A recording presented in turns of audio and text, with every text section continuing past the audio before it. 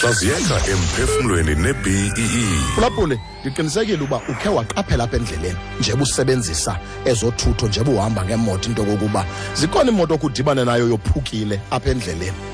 Apha endleleni ziyophuka ezimoto. Laa nto kuthiwa xa ibizwa i-breakdown, ukophuka kwemoto. Phulaphuli, ubomi bethu bunjeya kanye kanye. Xa sibheka phambili akhona amathuba e-breakdowns. Noba ube nayo i-breakdown, ayithethi ukuthi injongo yakho nale ndawo yakuyo awuzufika kuyo.